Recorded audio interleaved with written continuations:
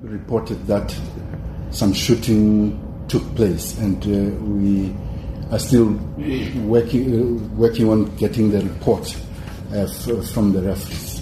What is important to say here today is that football unfortunately attracts sometimes crime activities, people using money to bribe and so forth.